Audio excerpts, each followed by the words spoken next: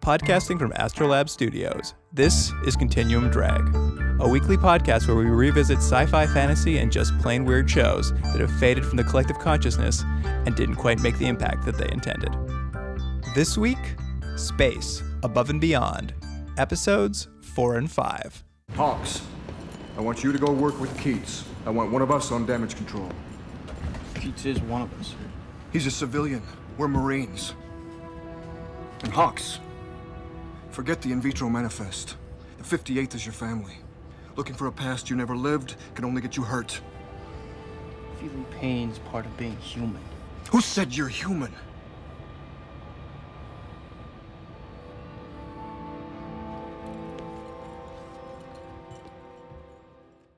Welcome to Continuum Drag, the podcast that is finally back in studio. I'm your host, Luke, here with Jordan. It's good to be back, buddy. Yeah, it's weird. We're actually in the same room. It seems like it's been weeks, which it has been. Yeah, 5 of them. How's your summer vacation? Oh, not long enough. You know, back to the grind as it is. Back from the farm. Yeah. Mm-hmm. How are the goats? Yeah, they're fine. All right. Well, before we get into this week's episodes, I think you've got a little something for us, Jordan? Yeah, I just, something we had done before, which is look at some of the talent behind the show. So I thought we'd come and take a little time to look at the creators and writers of the show. Sounds good to me. There's a lot of people that worked on the show, especially in terms of the writers. So what I'll do is I'll go through them, but I'm only going to mention credits that either are interesting or that I find amusing.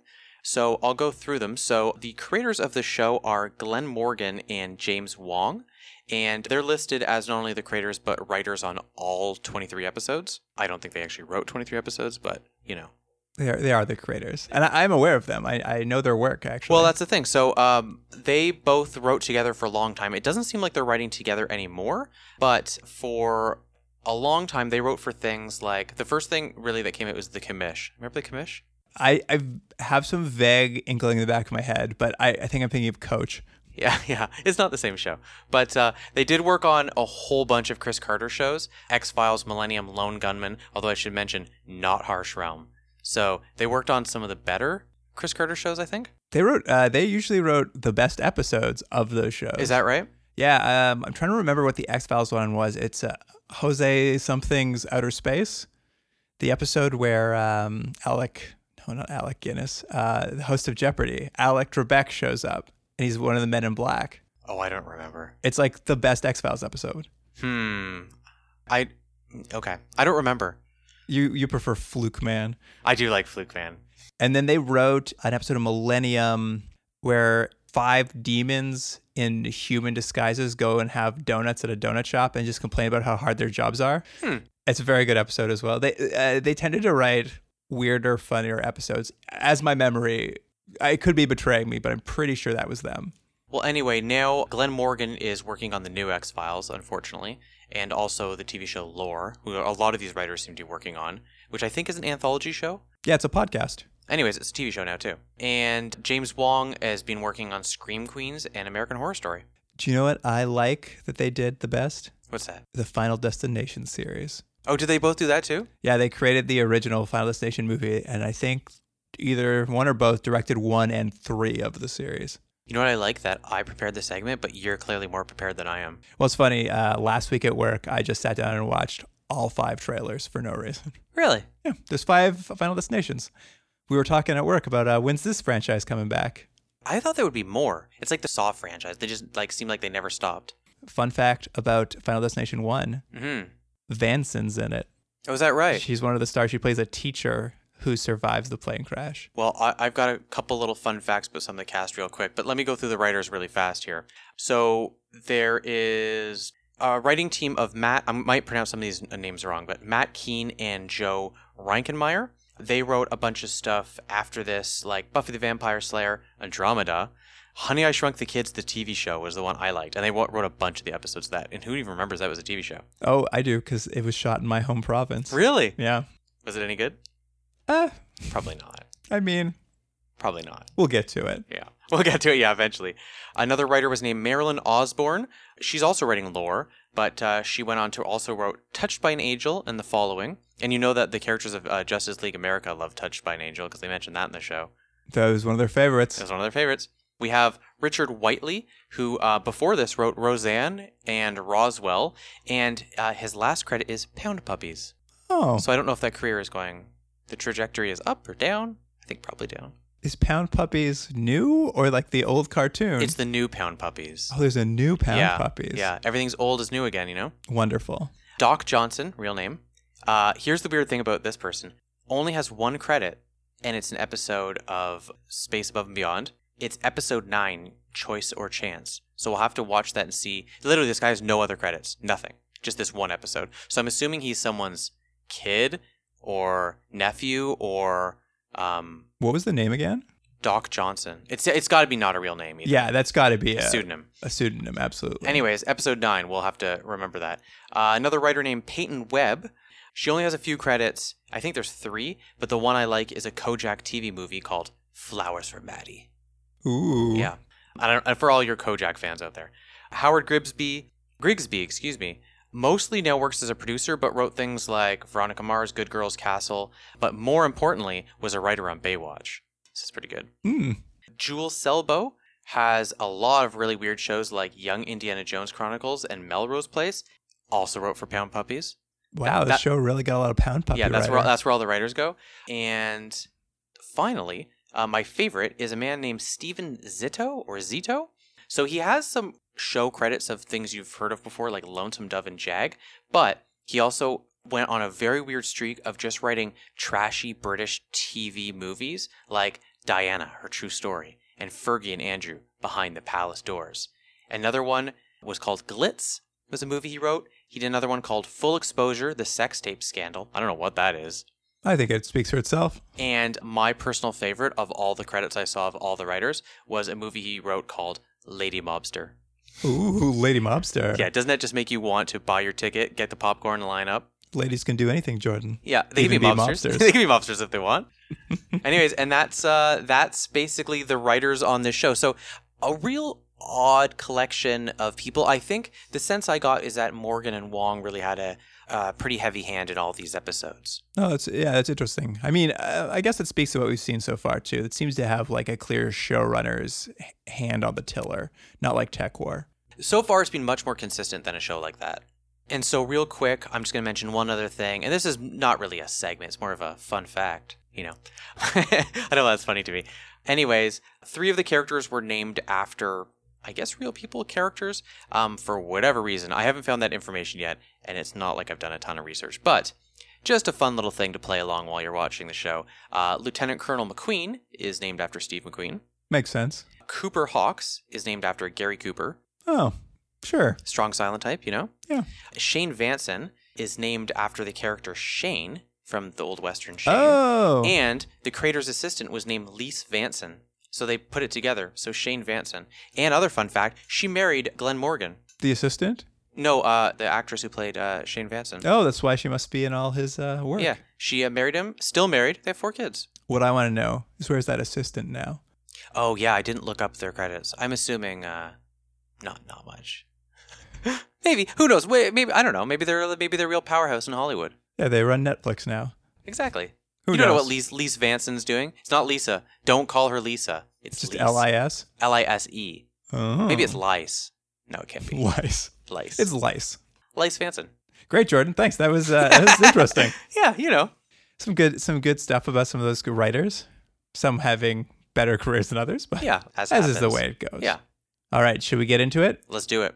All right. Episode 4, Mutiny. In a suspenseful episode, the members of the 58th are struggling against an unknown enemy in a treacherous region of space with a damaged spaceship. Hawks discovers that the ship they are traveling on is taking a shipment of unaware tanked in vitros to the front, and he and McQueen struggle with orders when it becomes clear the in vitros are expendable. That synopsis was courtesy of Derek Hickey on IMDb. That took a long time. What I liked, though, was the little editorializing of it's suspenseful. Don't tell me what's suspenseful or not. I'll tell you. Listen, Derek Hickey wants you to know suspense is coming your way. All right, well, thanks, Derek. Yeah. Do you like that? I'm going to start crediting the synopsises.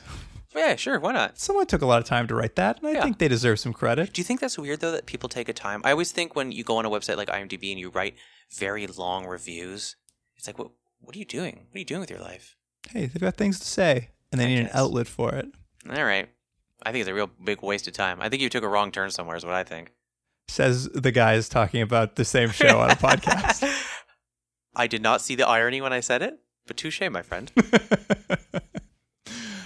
Well, this episode opens on a big firefight that's happening at what the super said in the episode, the Langston Forward Fire Base at Groombridge 34. Yeah, I wrote that. My note was Groombridge. Where are we? I actually Googled it, and it is a star somewhere in the galaxy that was discovered by a astrologist named Groomsbridge, I think.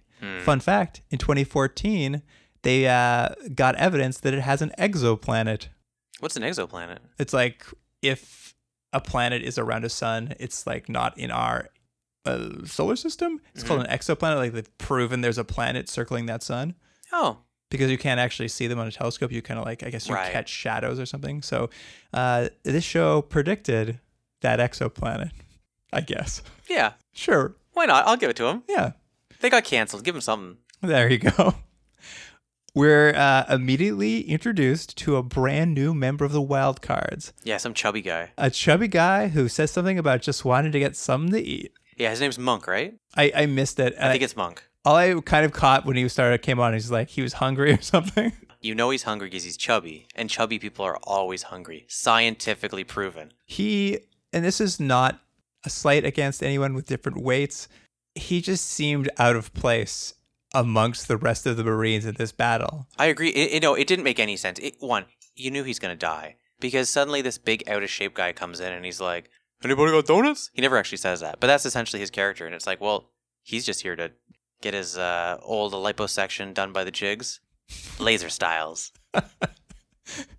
It was worth it. You got there and Thanks. It was worth it. I know. I was a little stumbling, but I knew I'd get it. I knew I'd get there eventually. And as promised, he is immediately fatally shot. Yeah. And Hawks bends over and holds his hand as he dies, and he kind of tells Hawks all about his wife back home. It felt like he made Hawks promise to talk to his wife. Hawks does not follow through with that promise at all. He wouldn't be my first choice. But as was predicted last week, it's very clear that this starts off, and episode 4 is going to be a Hawks-centric episode. Yeah, I like that. I was excited that we had talked about, I think previously, that we weren't sure how often they were going to go back to West, and I was pleased that both these episodes that we're going to be talking about are not West episodes. Yeah. And sort of this kickoff as he's hearing this man talk about his wife, and you sort of see Hawks like listening to him talk about how wonderful it was. The theme of this whole episode is really going to be about relationships, not necessarily romantic ones, but the idea of like human relationships. To that end, actually, there's a couple like minor B plots that I'll just talk about now because they're about relationships. As we see Damp House, she's gotten a letter from her boyfriend back home telling her all about her boyfriend has a daughter. It's not her daughter, I don't think, but like he has a daughter, and they've gone to Disneyland and had fun at Toad's Wild Ride. And the letter signs off with Damp House, you're still my favorite wild ride. I have zero memory of this plot line. I have zero memory of it. It's a really brief scene where she's just reading this letter out loud to West for some reason. Oh, I do remember. Yeah, okay. Yeah. And I just thought it was funny because he signs off like with this real winking nudge about how Vanson's a real wild ride. And I'm like, why are you reading that out loud to West? Maybe she just figures like he's such a... eunuch? Yeah, exactly. That it doesn't matter. Although, I'm excited to learn that Vanson's a freak in the sack. Ugh, yeah. Sorry, it's not Vanson, it's Damp House. I keep doing that. Whatever. Either way. You didn't like that at all. Yeah. You prefer all your characters sexless, please. Well, no, I don't know. I think the show is hitting its stride a little bit, but they still have some weird things they put in that don't. They're real swing and a miss every now and then, you know? I thought that was fun. The other relationship that kind of happens with a side character is we learned that Wong has kind of started a pen pally long distance relationship with a woman he's met over the space net. And I'll give them this. This really was like online dating. That's what they're doing here. Yeah. He answered a personal ad. He's met a woman in the core somewhere. They can't actually get together because they're busy doing their war. But Vanson's all down on it. Like, she's like really down on him. Like, the guy, that's all he's got going for him is this like online thing. So just leave him alone. And she's all like just poo-pooing it left, right, and center. Yeah, she just does not buy the idea that you could have a long distance relationship at all. Like, she's like constantly talks about how it has to be physical for you to fall in love. And at some point, she quotes, I had to look it up, a Yeats poem, "When You Are Old." She like recites an entire poem for him, and she's like, "See?" And I'm like, what? Yeah. I didn't understand how the poem exactly backed up her point. Could you imagine trying to do that in real life? Because people always do that in TV and film where they've memorized poetry for some reason, Shakespeare, Chaucer, or Yeats, or whoever it might be. It's like, if in real life, if someone quoted me, I'd be like, you're such a loser. I don't care you know a poem. Nerd. Knock those glasses off his face, you know? Give him a wedgie. There's your poem now. I mean, you're not wrong. It was very obnoxious when Vanson whipped out a whole poem. I was like, what are you doing? You know that she just memorized it and she just wanted to show off her memorization skills. I have a question for you, though. Yeah. Because this whole episode pretty much pairs Vanson and Wong together. Romantic tension? Well, I think they were kind of playing that a little bit.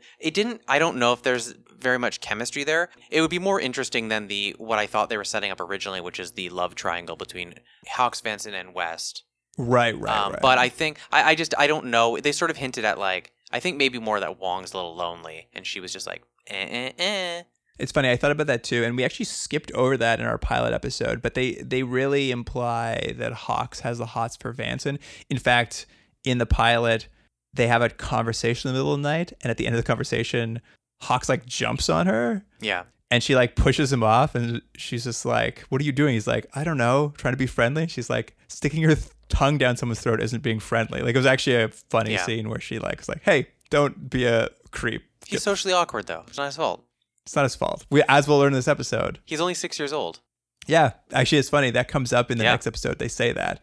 But he is very much, that's a big part of this episode is apparently tanks are kept in vitro status for 18 years before they're kind of like lit out of their tank, their literal tank.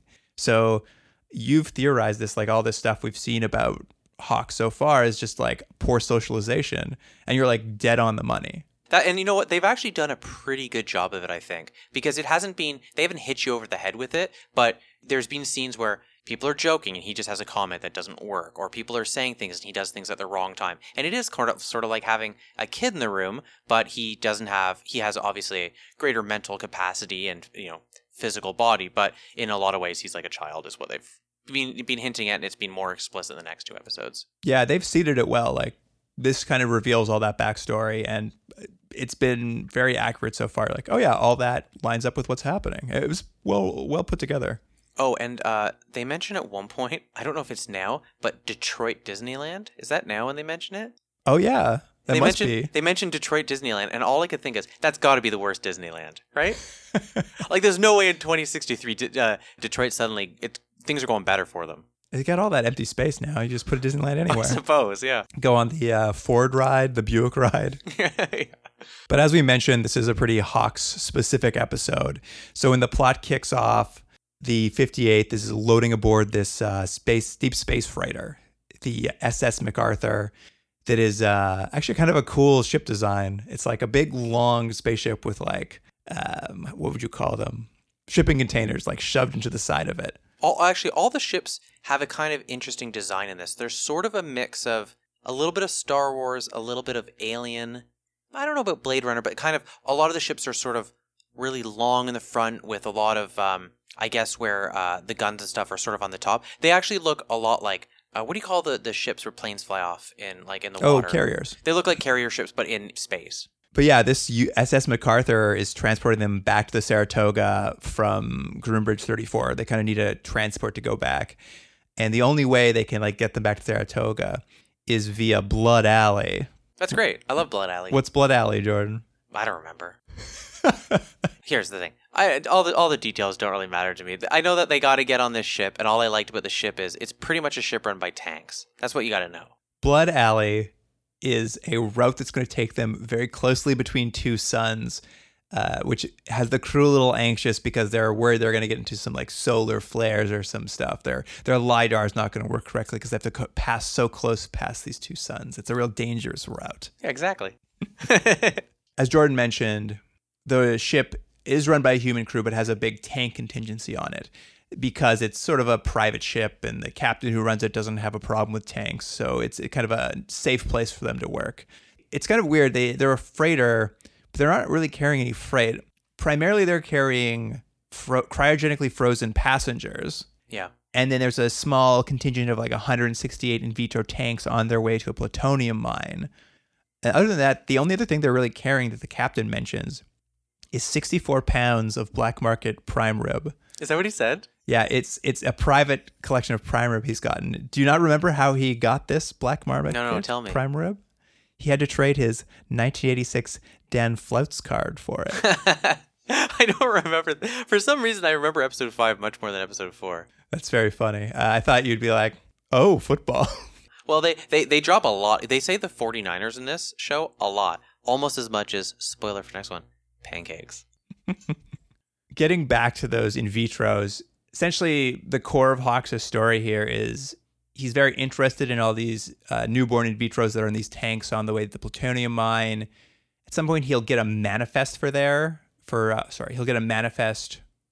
tanks that are there and discover that genetically amongst the 168 in that room, he has a sister, I guess, that matches his genetics. Yeah, I don't know if I quite understood that for a couple of reasons. So let's say you're the company making these in vitros, right? So you're making essentially people that are just going to be, for lack of a better term, slave labor, or they're going to do jobs that people don't really want to do, and that's what they're going to put these. Yeah, they're like a bunch of Uber drivers, right? But why would they even keep a manifest of everyone's genetics? The only reason you'd want to know that is to see who's literally genetically connected to everyone. But why does anyone even care, except for tanks? Yeah, I guess. Do you know what I mean?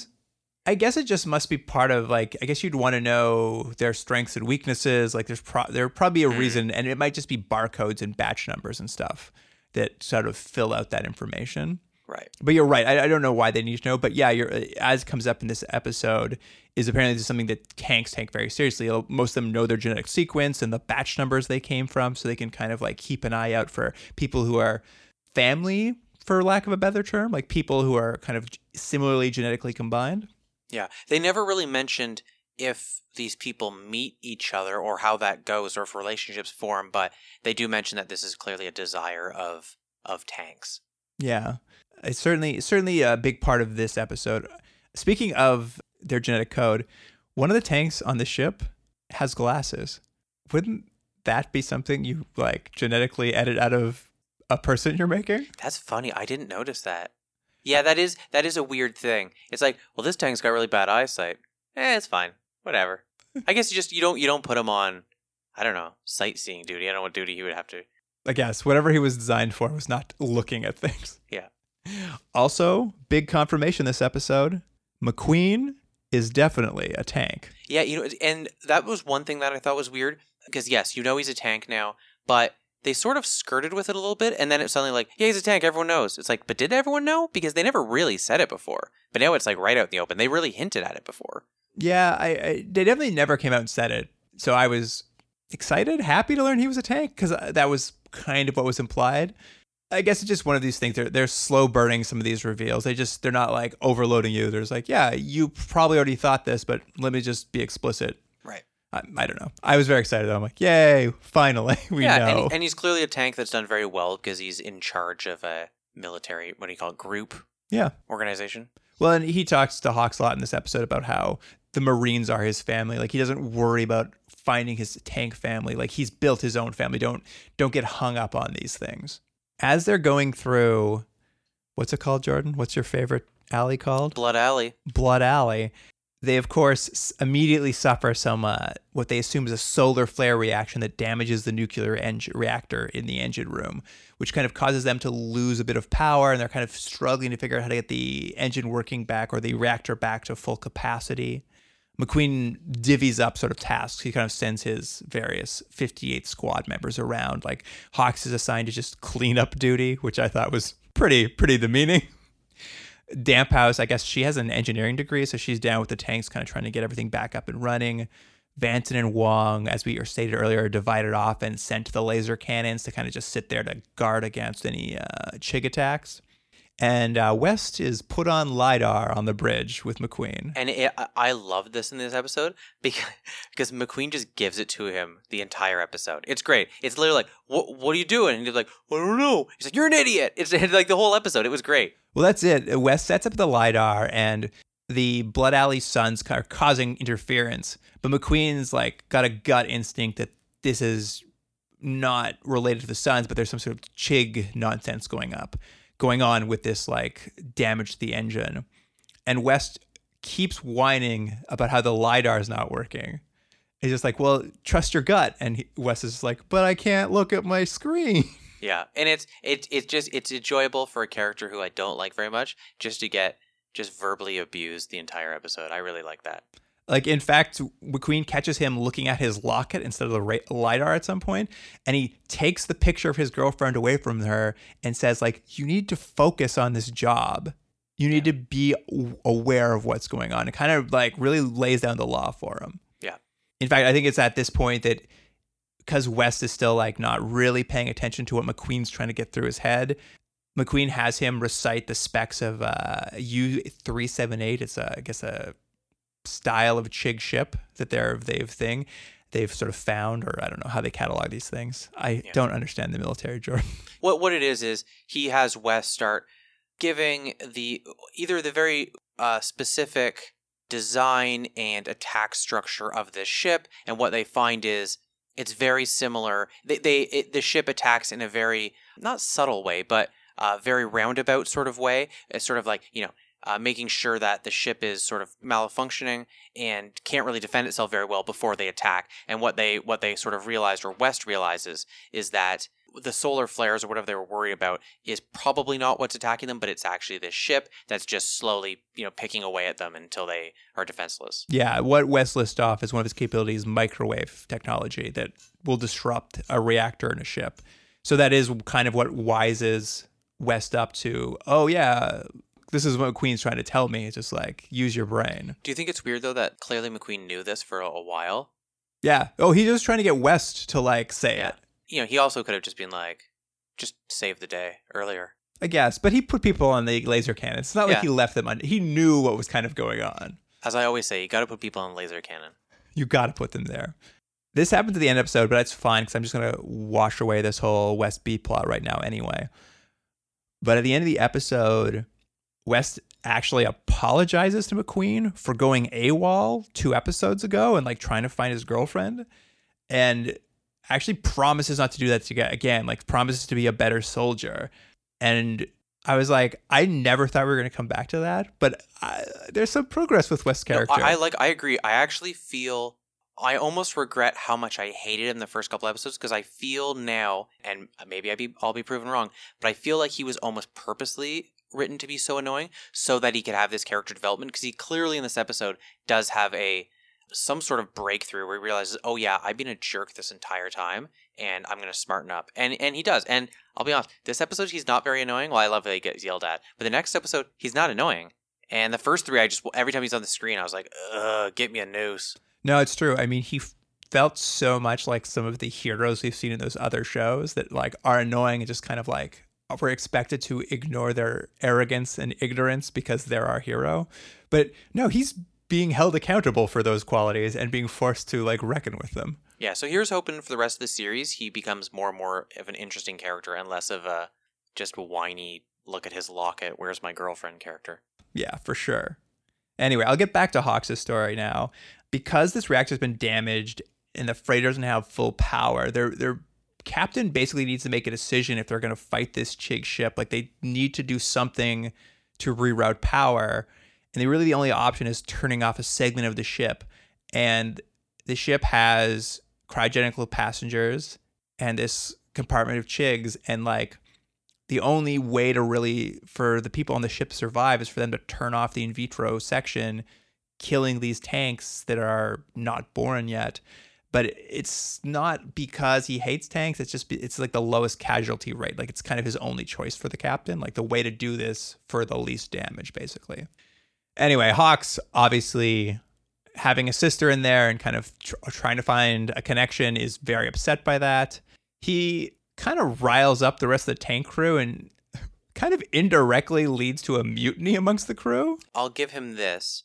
It didn't seem like it took too much to push these guys to mutiny. They all seem like a little bit disgruntled already, and it was just like, it just took someone go like, hey, do you see what they're doing over there? Like, yeah, he's right. It was like... Yeah, I mean, they are second-class citizens, and like the first officer on this freighter is like a total tank hater. He just like hates tanks. So, there's enough reason to push them over. It is funny. He doesn't lead the mutiny, but he certainly like indirectly pushes them to mutiny. And they do. They mutiny. Yeah, they take over the ship. They arm up. They go to the bridge. They accidentally kill the captain and the first officer. Yeah, that was good. Just like blow them away. Very, very kind of funny, actually. And McQueen and Hawks kind of argue about whether it's right to kill their own people, kill these in vitros. But, obviously, at some point, Hawks has to make his Sophie's choice. And they're going to die if they don't do it. So Hawks is forced to, like, turn off the power to the in vitro tanks and kill his sister so they can survive. And it kind of ends with them blowing up the ship and, like, getting the drop on it. And then Hawks goes down to the tanks and goes and visits his sister, who he starts calling Kate. So I guess the in vitros are pre-named before they come out? Yeah, I don't know. Sure, why not, right? I mean... you know what it is? It's the same thing. When you go like to adopt like a kitten or a puppy or something, and the pet store or wherever it is, they've already named the animal, and you're like, I'm not going to call it Fuzzy Wuzzy. I'm calling it, George, or whatever it might be. It does lead to a good question. Who named Hawks, and who gave him the name Cooper Hawks? Like, he has a first and a last name. Yeah. Couldn't they just be like Madonna? Just like, they just need one name. They don't need a family name. That is true. Yeah, you are absolutely right. I never thought of that. Yeah, why do they have two names? Why bother? I don't know. It's very weird. I mean, Kate, like, was her name Kate Hawks? No, you know what it probably is? I don't know if we really need to dissect it this much, but I bet each of them have a name like Cooper, which is called Cooper. I bet they give themselves last names. Okay. That'd be my guess. To seem more like every other human. Right. Makes sense. There's no evidence of that. That's just my guess. He got out of his tube. They're like, "You're Cooper," and he walked next door. Howard Hawks marathon going on. He's like, "That's my last name." No, what it was he had to fill out his form when he was joining the Marines, and he wrote Cooper, and he saw that form that said last name, and he just looked out the window, and he saw a bird fly by, and he went, Hawks. There you go. Either way. Perfect explanation. Yep. All right. You ready for episode 5? Oh, are we done? That was 4. That was it. That was the whole thing. Oh, you're right. It's a very simple episode. I have to say, it had by far the least notes I've ever written in an episode. I mean, there were other little things going on that we maybe didn't get into, but it's a pretty straightforward episode. Not that it was a bad episode, it's just very straightforward. Yeah, I agree. All right, let's do episode 5. All right, great. Episode 5, Ray Butts. It was funny every time they said it in the episode. Happy all alone. But if they hurt my heart, they'd hear it cry. I was wondering if you still want us for the mission after today. Where's my darling when she coming home? Most of the units I trained eat it in 5 minutes. You all lasted 10.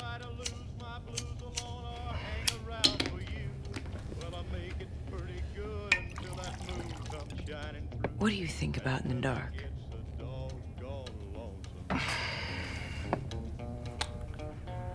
I think about the first man I ever killed. What about him? I wonder what he's doing now. And if he got the better end of the deal. Legendary Marine flyer, Colonel Ray Butts, quote, kick butts, end quote, of Marine Special Operations Command Team, shows up and takes over command of the 58th Wing of a special secret mission of redemption. That IMDb synopsis was courtesy of Anonymous. Oh, didn't want to give his name, huh? Did not want to give his name. We'll say it now, and it's going to come up. I don't know why they call the character, what's his name? Ray Butts. And it's just funny. And now I didn't do any research. My assumption is there's an actual man named Raymond Butts that this is sort of an homage to. That's the only thing that I can think of that would give a reason why they would name a character with such a ridiculous name. I mean, we'll get into this, but I appreciated the strong choice because I mean, Raymond T. Butts. Raymond T. Butts is his character, main character's name of this episode, and it's not even like they're skimming over it. Like the episode is called Ray Butts. And I was just like, great. I don't even know what this episode is. I'm on board. Yeah. Ray Butts. Let's do it. And I'm going to say right now, this episode is great. It's great. So where we open on this episode is an unknown hammerhead is approaching the Saratoga. They think it might be a silicate suicide bomber is what they call it, which I thought, I love that band. Wonderful. Yeah, thanks. We'll get him into play later. Yeah. So they fire a warning shot across its bow because it's not responding, but it automatically overrides their docking procedures and lands. So McQueen and a team of people go into the pod bay docking doors for the hammerheads, I don't know, bay? It's a docking bay. Docking bay, yeah. There we go. I got there. They find the unresponsive body of Lieutenant Commander Raymond T. Butts sitting in this hammerhead cockpit. And McQueen thinks he's dead, so he orders them to pull the body out of the cockpit. And as they do, he gets up and he just starts beating the shit out of everybody. And they like have a great fist fight where they fall through a hole in the floor into another like layer of the ship. It's a very like fun and funny fight sequence. He just quite easily single-handedly beats up the entire team, but he also does it to a Johnny Cash song, which will happen throughout the entire show. And they play, it's not even like they keep playing the same song. They play like 3 or 4 different Johnny Cash songs. They blew the budget on the music on this episode, and it works really well. Yeah, it's great. The fight sequence, he one-man armies out, just fist fighting the whole thing, and the episode goes to kind of its title sequence with McQueen looking down at the fight happening and saying, "Kind of a bummer, getting your butt kicked by a dead guy." Yeah, and they give McQueen in this episode so many great lines. This by far was the episode that had the most funny lines, had the most memorable lines. My hope is going forward, this is a real jumping off to the rest of the series of the kind of dialogue and stuff the show had. I really, really enjoyed it. Yeah, this kicked us off to a great start, this opening scene. So let's get a little bit into who Lieutenant Colonel Ray Butts is. He's some sort of black ops specialist with like really high clearance to run kind of covert missions. At some point he says like, "The old man approves anything I want." And he kind of has a similar war record to McQueen. Like when they talk, they're talking about they've been to similar places. They like talk about how he has 2 silver stars in Guatemala, which they were both at. What's up? What did Guatemala do? I don't know, but apparently it was bad there for a while. I mean, Tech War had the Brazil War. I thought the same thing. That's funny. I mean, it's Central America and that's South America, but I was just like, what is up with these shows? Like, why does everyone think there's a big war in that area? They just pick, because it's made for an American audience, so they just pick countries that people have heard of, and they're like, yeah, there'd be a war there. Sure, why not? Yeah, they're like, hey, East Timor, real bad war there.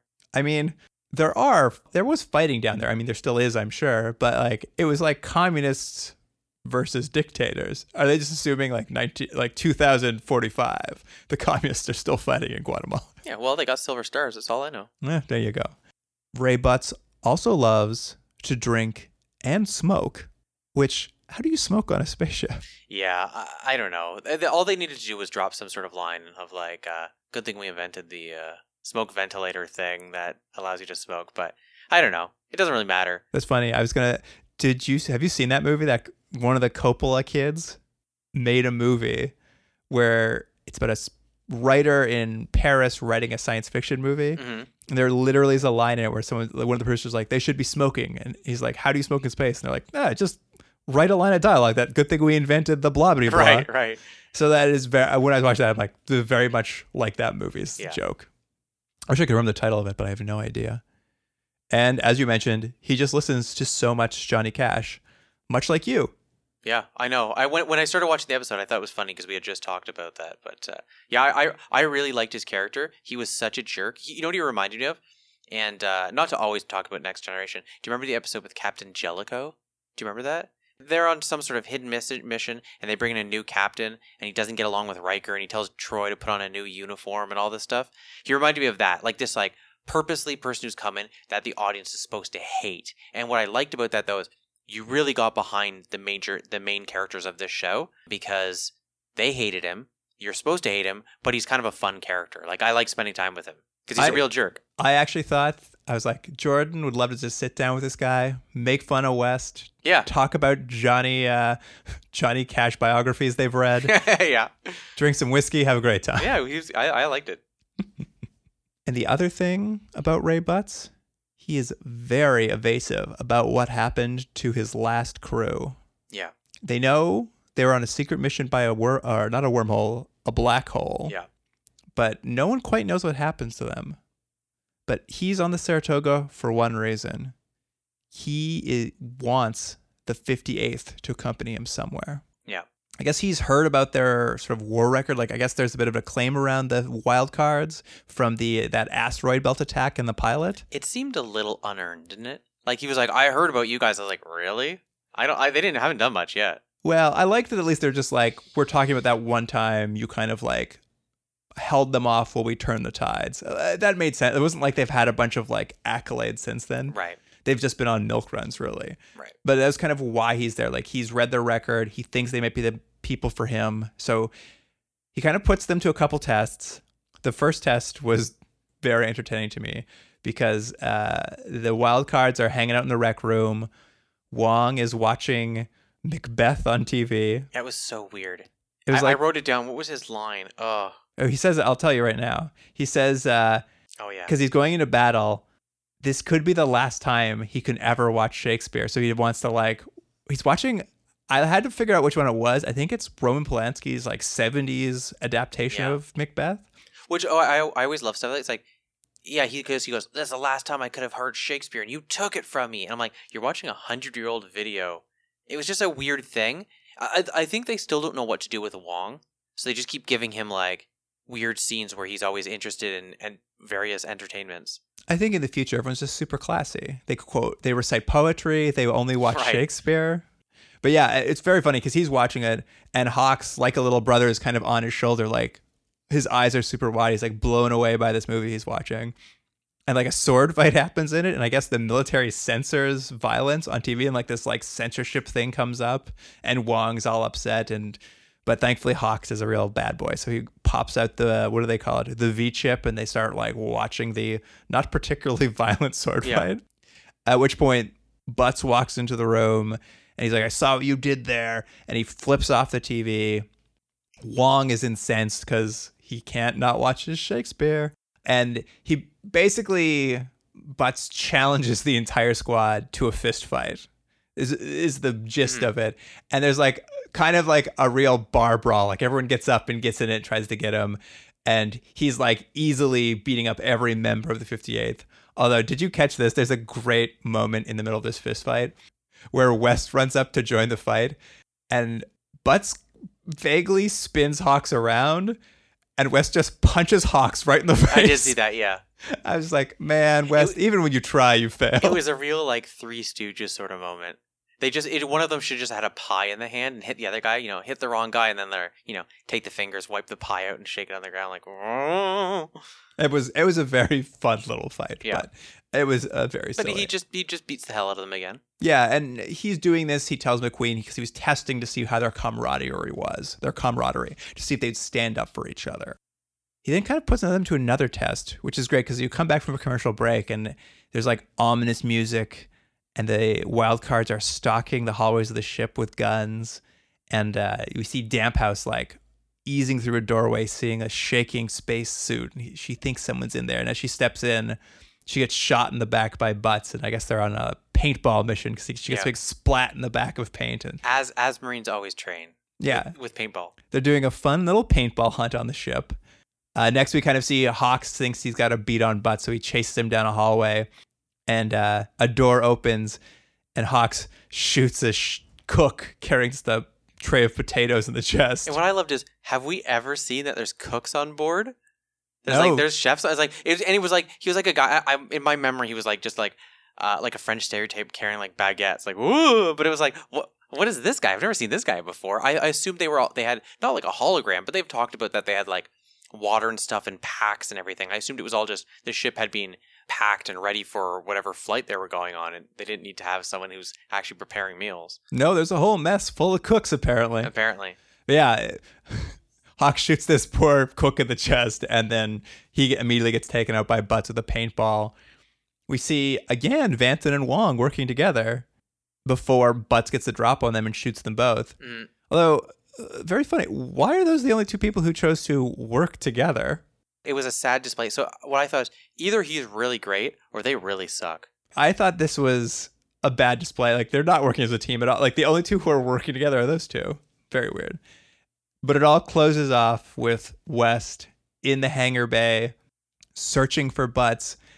And one of the pods rises out of the floor of the hangar bay with Butts riding it like he's in Doctor Strangelove or something. And he shoots West right between the eyes. Yeah, it's great. Right in the face. Very fun. Just a big paintball right on his forehead. He deserved it. It is true. They're having a lot of fun at West's expense on this show these days, which is winning him over. He's an underdog. I'm liking him more. Whatever this test tells Butts, he now knows he's ready to take the 58th out on their secret mission. So they load up on a crew transport and kind of ship off. Vanson's a little worried because Butts is a little erratic that this might be some sort of suicide mission. There's a weird thing with her, Vanson, and Butts, where she's really trying to like get into his head and like psychoanalyze him. And at one point, they're having like she comes up and she has having a conversation with him, and she says, "Out of the blue, what do you think about in the dark?" And I was like, who asks that to someone else? And he had, I can't remember what his answer is, but later on he was just like, he just was like, "What do I care? I'm already dead." And I was like, wow, you're very emo there, Butts. But what basically what they're always showing is that he's maybe got like a screw loose. He's at least very in a dark place, and she's trying to mother him for whatever reason. I don't know why. I don't know. Yeah, she wants to get in his head. That's for sure. She wants to know how someone gets so mean. Oh yeah, that's the thing. She's like, how did someone get so mean? It's like, I don't know. It's mean people. I don't know. What do you want to say? Some people are mean. As they're shipping out here, like, did you notice this? Or, I don't know, maybe this is just what it is now, but he wants to go off with the 58th on this mission. When they leave, there are only the 5 characters. I think the 58th, the wild cards, there are only 5 people now. Yeah, well, after they all got wiped out after that, what was that thing they were protecting, that, like, space dust? What were they doing in that one episode where they all got killed? The uranium on the... No, or helium. The helium on the mine. Yeah. So I guess there's none of them left. And that chubby guy. Oh, yeah, that's right. What was his name? Hold on. I got it written down. Monk. Fan favorite, Monk. Yeah. When we recast this, we're going to recast Monk for sure. Anyone got a pie? Bang. Done. He'll be in our recast. And this is about, I think, the first time that he says his famous line, like, as easy as eating pancakes. Because Butts keeps talking about pancakes this whole episode. Have we mentioned that? I missed this entirely. We'll get into this later, I guess. But somehow I didn't clock he was constantly talking about pancakes. I don't know how, because it's a big part of this episode. That is actually weird, because he mentions pancakes almost every third line. He says something about pancakes. I don't know how I missed it. I was going to ask you. I'm like, what is the deal with pancakes, Jordan? Because I don't understand. It's just something he says. Oh, you actually don't know? No, I didn't notice it. Oh, so, I mean, we can get to the end of the episode, but he keeps talking about, he just keeps saying, like, it's easy as eating pancakes. I could go for a pancake. And what you find out is... Oh, we can get to the end bit later, but I just didn't understand he said pancakes all the time. Yeah. Like, I didn't hear him say that. Oh. Anyways, he does a lot. That's very like almost funny. nonstop. That's very funny. As their ship arrives at this very cool, actually, a big ringed planet with like yellow skies, and there's a great shot where they're kind of showing the ring on its side cutting over the ship. It's, the planet, it didn't quite, like, it hasn't quite aged well, the special effects, but I liked how they really tried to make it look like a different planet. You're right, like, it has this very vibrant yellow sky that really you can almost not see any detail, and it's like a really rocky planet. I was like, yeah, look, great. You're on an asteroid or wherever they were. Yeah, it's shots from space looked good too. I thought they pulled off those planet stuff pretty good. Some of the CG doesn't work, but when it does work, it works really well. But Butts tells them basically what the mission is. They're on Operation Get Rhythm. Yeah, that's right. Johnny Cash song. And the purpose of it is they're going to go down into enemy territory of this planet and recover some hammerheads. So to do that, they're going to parachute down. And not just any parachute. They're doing a halo jump. And they're all worried because apparently this is a bigger jump than they've ever done. And he actually makes a pretty good response. Line. He's just like, it's just going to take longer. Yeah. He's like, I got it written down here. He's like, it's the same as a regular jump. You just wait longer. Yeah. It's very good. A very good line. They do this jump out of the carrier. They get down. Wong was very freaked out during this jump. Yeah, and he has a very funny line, actually, when they finally get down to the planet. Did you write it down what he wrote? What he said? Yeah, I got it here, but you want to do it? Yeah. They finally landed, and Wes is like, says something to him, like what's wrong? And Wong looks up. Wong looks up and goes, I'm waiting for my testicles. They should be dropping any second. And I was like, yes, that's funny. It was a funny line. It made me laugh. Yeah, it was great. It's great for Wong to have a good one-liner. And again, I said, West wasn't annoying in this episode. Did you find it? No, it wasn't. He was not that bad. No. It's definitely easing on me. So they land immediately on this planet. I'm going to ask you something. And I meant to bring this up in previous episodes, but I think I've kind of just left it alone. But did you notice they land on that planet? They've just literally parachuted landed. Everybody's face is covered in dirt. They're just filthy. What I assumed was they had put on some sort of like camouflage makeup. That's what I thought it was. I guess, but it's like white sand and their faces are like covered in black dirt. I don't understand. Maybe it's the thing. Maybe it's a military thing. I just keep, every time they leave their ship, all I see is these actors just filthy faces. I'm like, how do they keep getting so dirty? Do you remember that sign where they had that whoopie pie eating contest right before they went down? Oh, right. Who could forget? Yeah, so that might have something to do with it. Anyway, it's not important. I just keep noticing everyone looks filthy. Well, the only thing they have to wash water is recycled sweat. On the ground of the planet, Butts starts acting a little screwy here. Like, he tells them the mission is changing, even though he just told them the mission 2 seconds ago. And he kind of orders them to go, like, stash the chutes they came down in. And when they come back, he's like, just disappeared. Yeah. He's really changed on a dime here. The wild cards kind of don't know what to do, so they start sort of tracking. I guess they have tracking skills. They're like following bent grass and stuff and trying to figure out where he is. And when they finally find him, he's digging a big hole, and like there's a body of another Marine there who's missing its eyes and its heart, and he's burying this Marine. And Butts sees they're there, and he really flips out, and we kind of get a flashback as to kind of like what happened on this planet originally. They sort of like confront him, and he eventually tells them what happened. Right. And like in this flashback, he kind of talks about how he brought his troops down on this mission and they were going to go on foot to do something to the Chigs. But for whatever reason, I guess his squad didn't want to do it. So they refused to go, and Butts went off on his own. Yeah. What I think he implied was he wanted to do something that was a little bit dangerous. They didn't want to do it. And he was like, screw you guys, I'm going to go. He goes off, does the little mission. They wait. When he comes back, they'd all been attacked. And so here's what I didn't understand, and maybe you can explain this. So what basically you find out about Butts is he has this weighing remorse on him because he left his team and they get slaughtered and his feeling is he left. But here's my question. One, I don't know how him leaving has any effect. If they all just waited there, they still would have got slaughtered. So I don't know why him leaving had any effect. And two, he came back and watched apparently the massacre happen, but was somehow the only one to survive?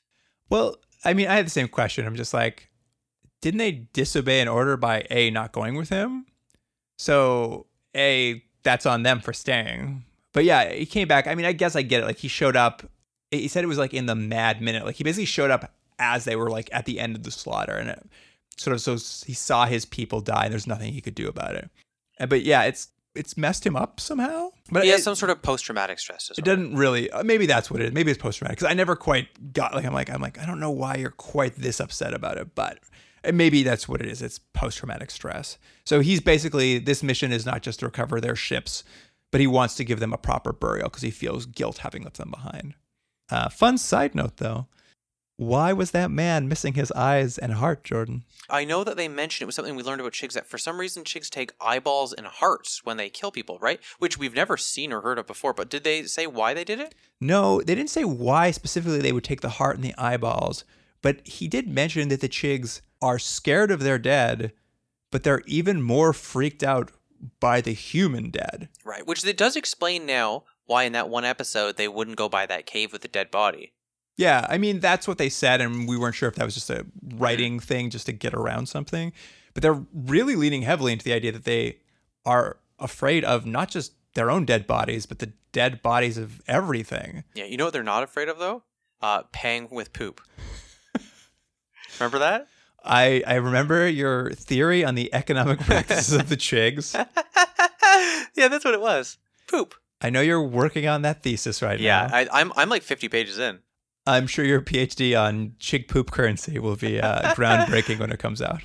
Anyway, Butts leads a eulogy for his dead man, and in the eulogy, he sort of talks about one of the guys who was in his squad, I guess, who didn't want to die this way. Like, the guy had this preference as to how he wanted to die, which was he wanted to be flying into a black hole while listening to Johnny Cash. Mm-hmm.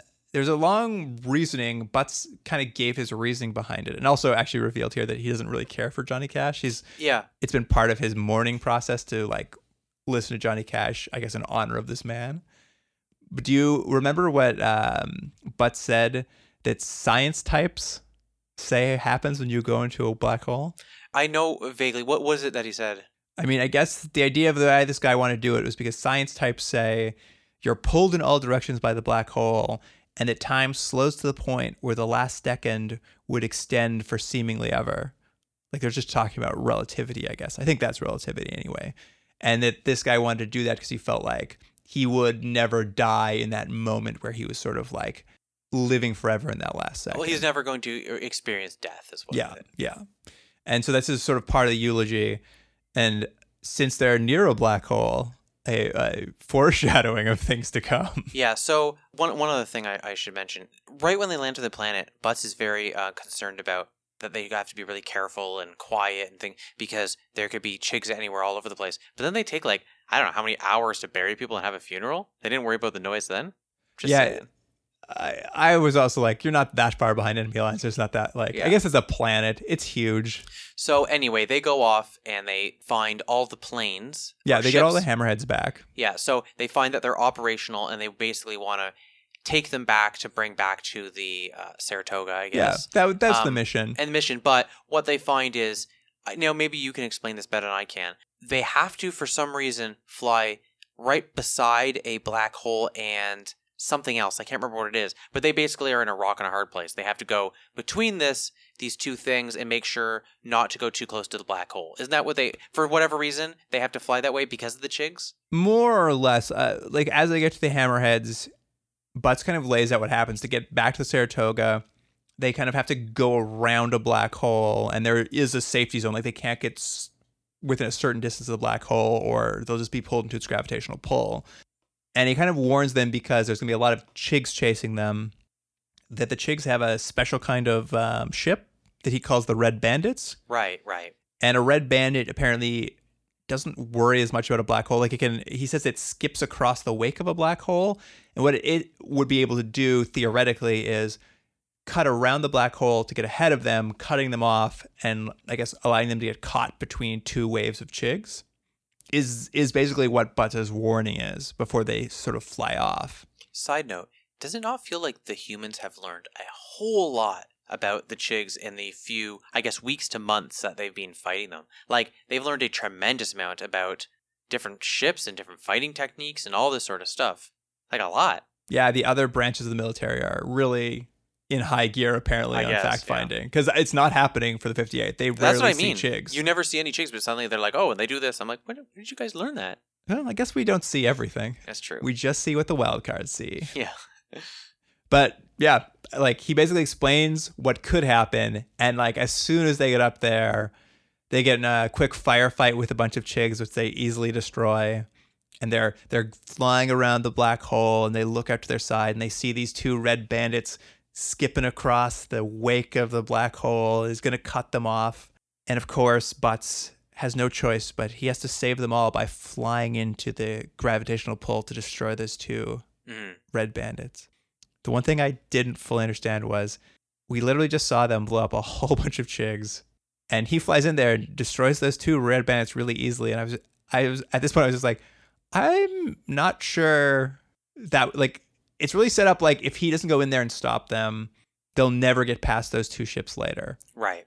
but they seem like they're very confident. And like they've just blown up like 7 Chigs. There's just 2 more. Yeah, it was weird because what it made it seem like originally is that he was essentially going on a suicide mission by himself. But then it was like, oh no, he's trying to get back, but he can't anymore. But it's like, well, why did he even have to go down there? Because yeah, you're right. They could have just blow these 2 other ships out. Yeah, the implication was if they got ahead of them, they'd never be able to defeat them, I guess. And maybe they're just like super well armed. But like, yeah, he goes in there.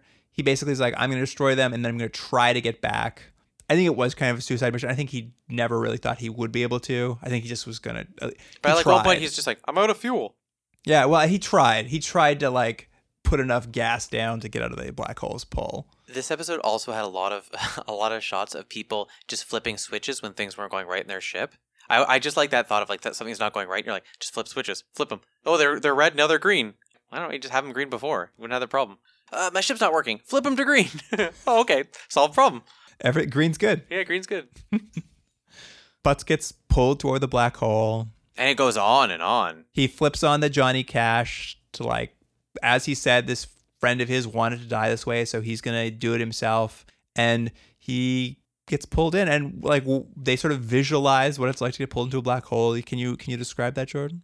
They do a couple things. One, they sort of like slow down time and he looks like he's kind of like stretching and there's kind of colors and stuff. And then it goes through a whole bunch of like time kind of slows down. You can hear the song get really slow. And then it looks like almost like it's going to like a warp drive, but it starts breaking apart like a bunch of pieces of paper spreading out. Is that a good way to describe it? That's a pretty good description of what happens. Yeah. It's a lot of like in-camera tricks of like on his face, like stretching and doing stuff. And it then, takes a long time. Like a CG section where the ship falls apart. And as I said in the first pilot episode, that moment is the only thing I remember about the series. Is that right? I didn't even remember butts. I just remembered someone getting pulled into a black hole. And that was the scene I remembered. And that's the end of Butts. And now, like, the team's all really, like, mournful, and they're all sad. I'm like, you guys hated him the whole time. They're pretty sullen when they get back to the Saratoga. McQueen's knows they're sad, and he tells them, I've prepared you, or I've had the kitchen prepare you a special dinner for your return. And when they get there, it's a buffet table laid out, and the cooks take off the lid off the hot plate, and it's a stack of pancakes. Because he never stopped mentioning pancakes. Which I didn't catch the entire episode, so I was a little confused. I was like... And so then all of them, they're all very, as you said, they're all kind of somber and sad. And I think it's West who first does it. He takes the pancakes, and then he goes over to the... He piles them on his plate. He piles them on his plate, and then he goes over to what looks like a urinal.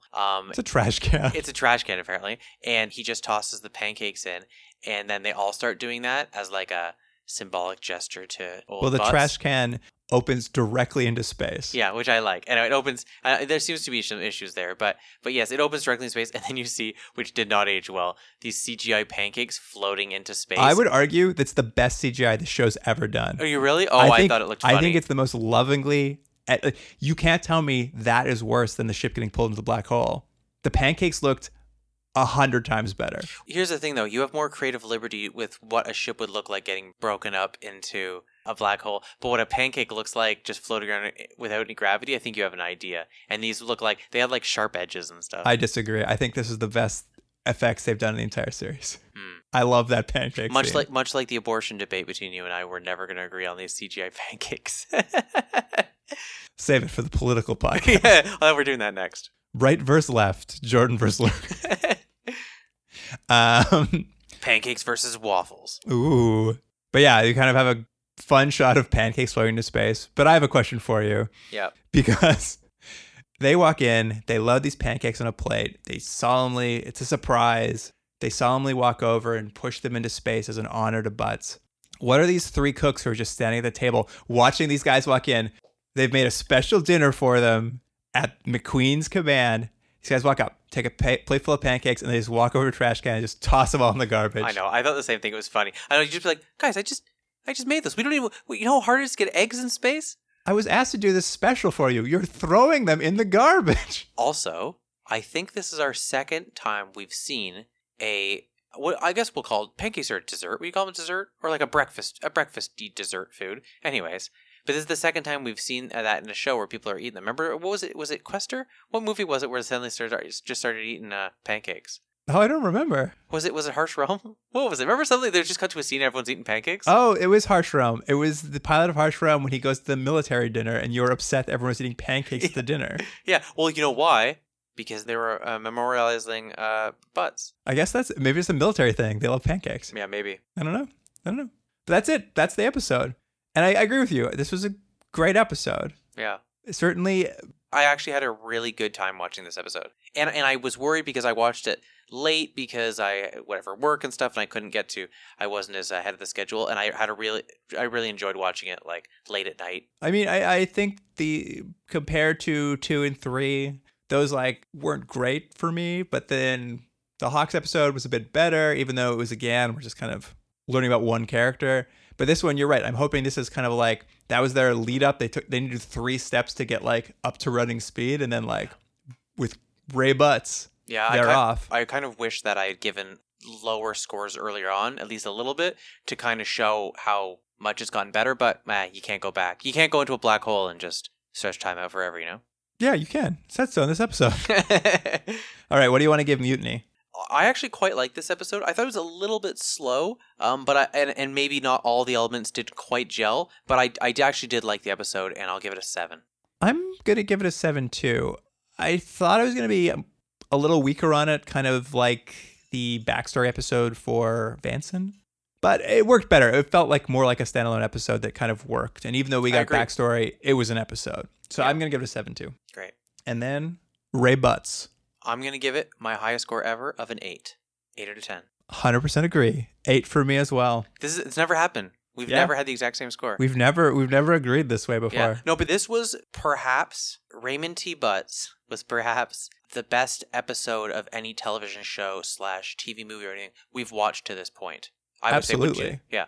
Absolutely. In 21 episodes? This was unquestionably the best. Yeah. So I'm really hopeful that things are going to get better. And also, it's a little bit of a bittersweet thing because this show got canceled. And if it does get better, what a shame that a show that can do episodes like this was just a real fun, classic science fiction episode. And it's kind of a bummer that the show never went on. I mean, who knows? Maybe the next episodes are going to be real stinkers. Yeah, I mean, maybe it slips up. But this was certainly like a good sign of things to come. I mean, considering it's the only thing I remember of the show from my childhood was this episode, I'm like, it obviously like had staying power with me. Right. Yeah, this about wraps it up, though. If you want to talk to us about Ray Butts or Jordan's theories on Chig-Poo currency. Oh, please. I want someone to email me about it. I got lots of thoughts.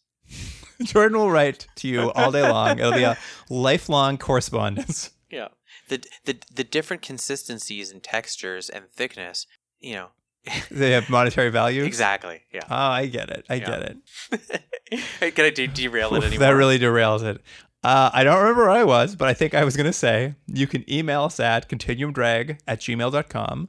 And of course, you can follow us on Instagram and Twitter at continuumdrag. I know for sure we're going to have some video or GIFs of getting pulled into a black hole and what floating pancakes look like, because I've already got those ready to go. Mm-hmm. But there'll probably be some other good stuff going up, and Jordan does a great job updating those, so please check them out. And until next time, Jordan, drive on. Yeah, something about pancakes. Great. Let's go eat some. Yeah, let's go eat some pancakes. That's a good idea. Yeah, that's a great idea. All right. See you later, Jordan. Bye. Continuum Drag is recorded at Astrolab Studios in Toronto, Ontario. Theme music by James Ruxedler. Produced by Jordan Delick and Luke Black. Special thanks to Adam Wheatner, Jeff Hanley, Emily Carter, and Dwayne Wright.